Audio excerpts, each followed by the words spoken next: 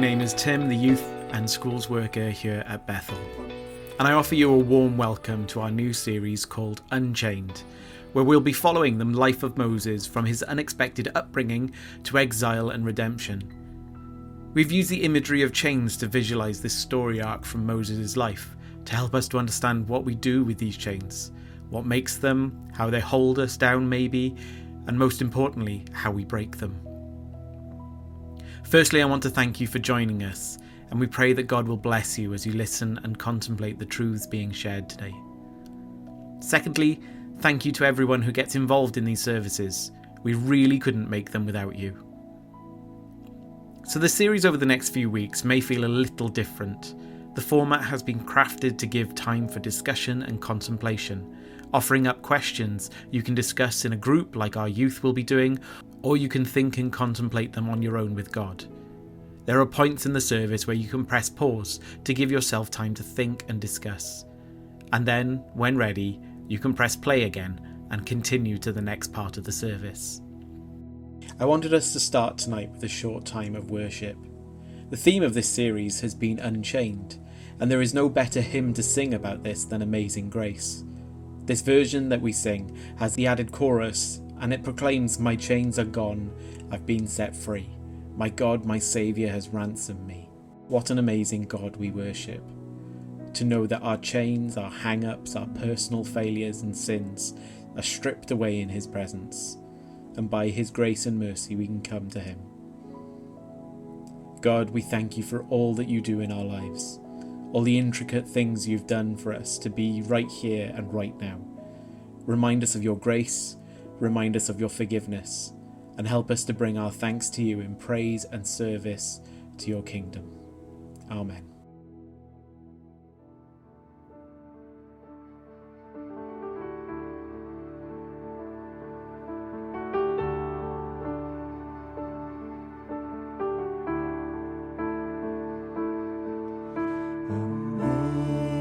Amazing grace, how sweet the sound that saved a wretch like me. I once was lost, but now I'm found. Was blind, but now I see. 'Twas grace that taught my heart to fear, and grace my fears relieved. How precious is that grace appeared, the hour I first believed. My chains are gone, I've been set free. My God, my Savior has ransomed me. And like a flood, His mercy reigns, unending love, amazing grace.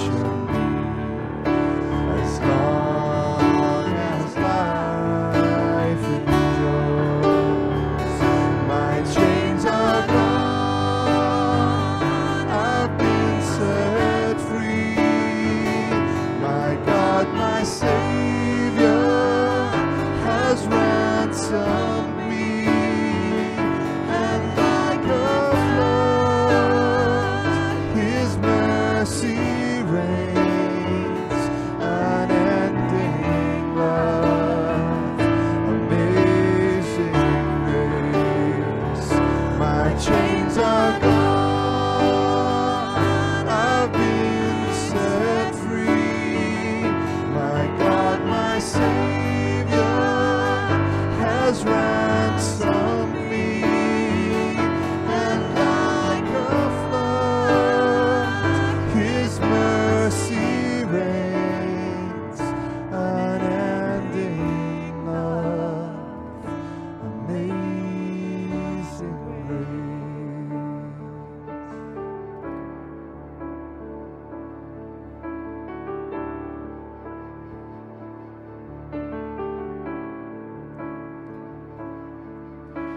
The earth shall soon dissolve like snow. The sun forbade to shine, but God who called me here below will be forever mine, will be forever mine, will be forever mine.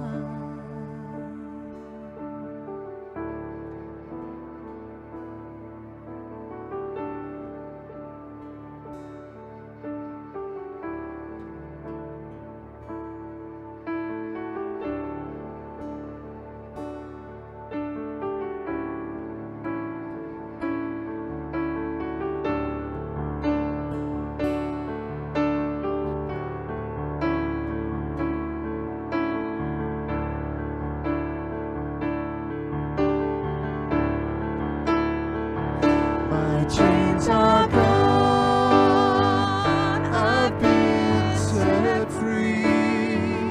My God, my Savior has ransomed me, and like a flood, His mercy reigns, unending love, amazing grace, unending love, amazing grace, unending love,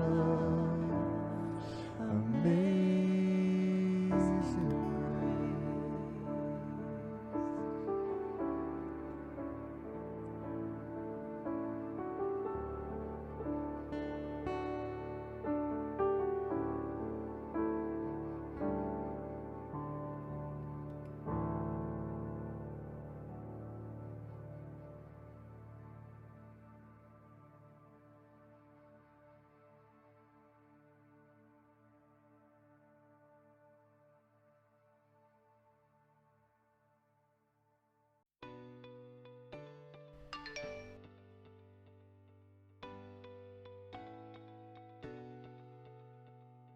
One day, after Moses had grown up, he went out to where his own people were and watched them at their hard labour. He saw an Egyptian beating a Hebrew, one of his own people. Looking this way and that and seeing no one, he killed the Egyptian and hid him in the sand. The next day he went out and saw two Hebrews fighting.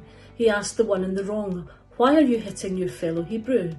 The man said, "Who made you ruler and judge over us? Are you thinking of killing me as you killed the Egyptian?" Then Moses was afraid and thought, "What I did must have become known." When Pharaoh heard of this, he tried to kill Moses, but Moses fled from Pharaoh and went to live in Midian, where he sat down by a well.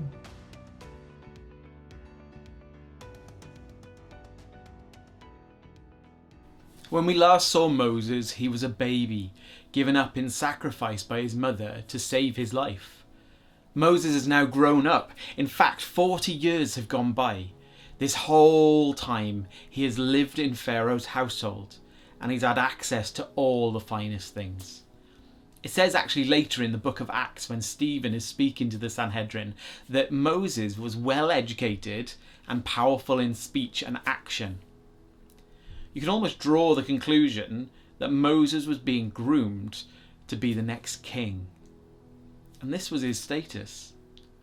So why on earth did Moses decide, whilst out on a stroll to see the slaves working, did he choose to act in such a way as to kill a man in cold blood, and then try to hide the body in the sand? See, there are some hints in this passage.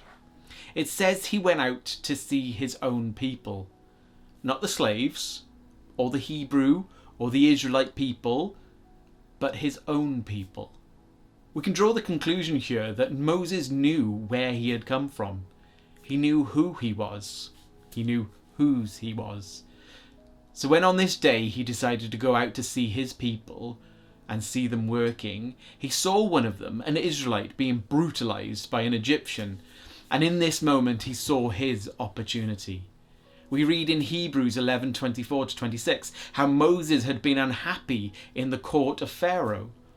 So did he, in this moment, see an opportunity to achieve God's will for his people? Maybe. Problem was, though, this was by his hands and not God's. Moses could have used his power and influence to chastise the Egyptian, but no, he killed him. Who knows if it was in anger or self-justified rage. Looking this way and that, he was checking no one was watching. And after, he buried the body in the sand so no one could find it. Trying to hide and cover up his misguided act. There is a history of wrongs being covered up with the hope that no one notices. I mean, right at the start of the Bible, Adam and Eve tried it on and discovered that you can't hide anything from God. What did he think he was doing? God's work? That this act would make up for years of enslavement and mistreatment of his people and would deliver them from the Egyptian oppressors? Did he think he could single-handedly enact God's plan? Moses' intentions may have been trying to show that the Israelites, that he could lead them, be their protector, their saviour from this slavery. But in acting rashly and murdering the Egyptian, the Israelite people wanted nothing to do with him. Who made you ruler and judge over us? Are you thinking of killing me as you killed that Egyptian? Moses had failed. He had acted for himself without fully understanding God's plan and timing, and he'd paid the price for this. He was making his own chain, link by link, a chain that would bind him in guilt and fear for a long time to come. So at this point the truth is out. Everyone knew what he had done. Moses was now despised by both sides. Pharaoh wanted him killed, and the Israelites didn't want anything to do with him or even see them as their new leader. And with no one and nowhere to turn to, his only choice was self-imposed exile, and he ran. He ran away from his home and from his people. How do we sometimes act rashly in pursuit of God's kingdom or promise? Why do we try to hide things from God? Moses failed in an epic way. What should he have done differently?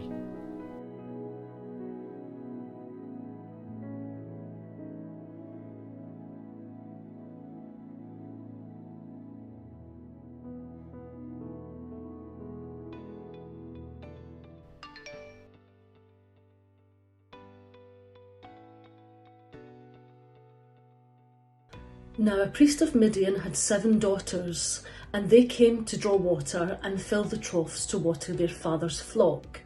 Some shepherds came along and drove them away, but Moses got up and came to their rescue and watered their flock. When the girls returned to Reuel, their father, he asked them, "Why have you returned so early today?" They answered, "An Egyptian rescued us from the shepherds. He even drew water for us and watered the flock." "And where is he?" Reuel asked his daughters. "Why did you leave him? Invite him to have something to eat." Moses agreed to stay with the man, who gave his daughter Zipporah to Moses in marriage. Zipporah gave birth to a son, and Moses named him Gershom, saying, "I have become a foreigner in a foreign land." During that long period, the king of Egypt died. The Israelites groaned in their slavery and cried out, and their cry for help because of their slavery went up to God. God heard their groaning, and he remembered his covenant with Abraham, with Isaac, and with Jacob. So God looked on the Israelites and was concerned about them.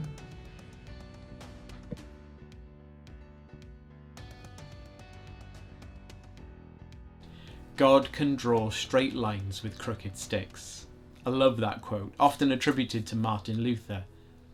So one of the things we can learn and know about God is the way that he uses failures. The Bible is littered with people who failed only for God to use the ruins of their failure to build back stronger and better. The old trope is that Noah was a drunk and let a bit too much show. Both Abraham and Isaac lied about their wives being their sisters. Jacob did the old switcheroo with his brother so his father would give him the birthright. David did the deed with Bathsheba and tried to cover it up by having her husband murdered. Jesus' closest friends abandoned him to be tortured and die on the cross. Peter had soap opera grade amnesia until the cockerel crowed, not once, not twice, but 3 times. And as we see here now, Moses killed an Egyptian in cold blood and tried to cover it up.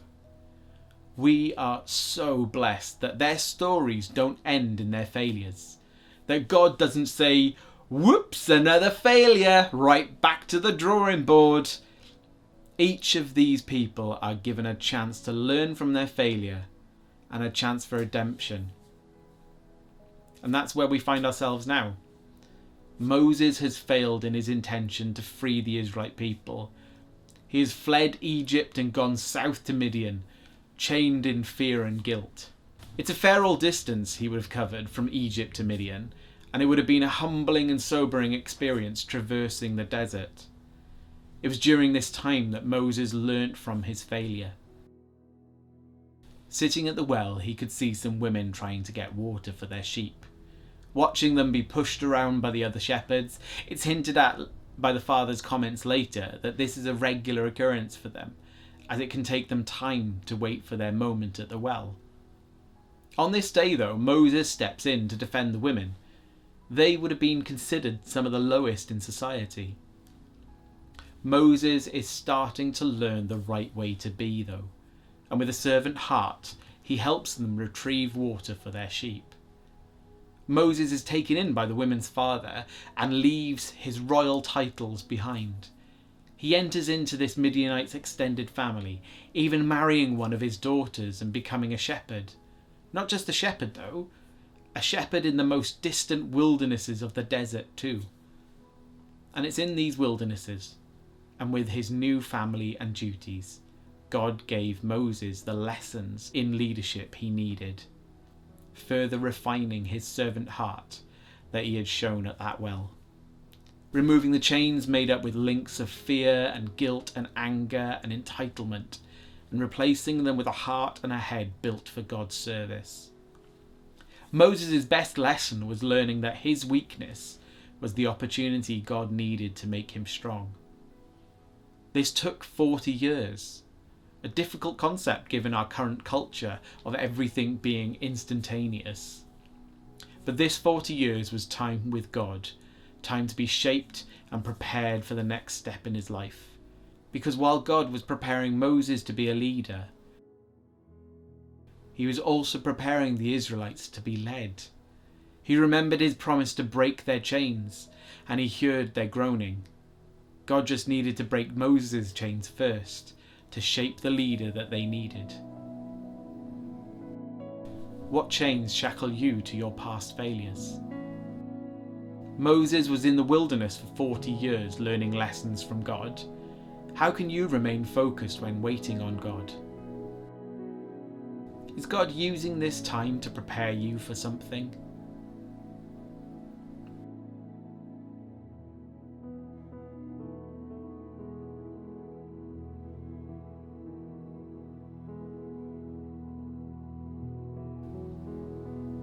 Let's pray. God, we thank you for this wonderful lesson through the life of Moses. Help me to better understand your timing. When I just want to take things into my own hands, remind me to place them in yours. Thank you that you are not finished with me yet, and that even in my failures you can teach me, build me up, and set me on the right path to do your work. Amen.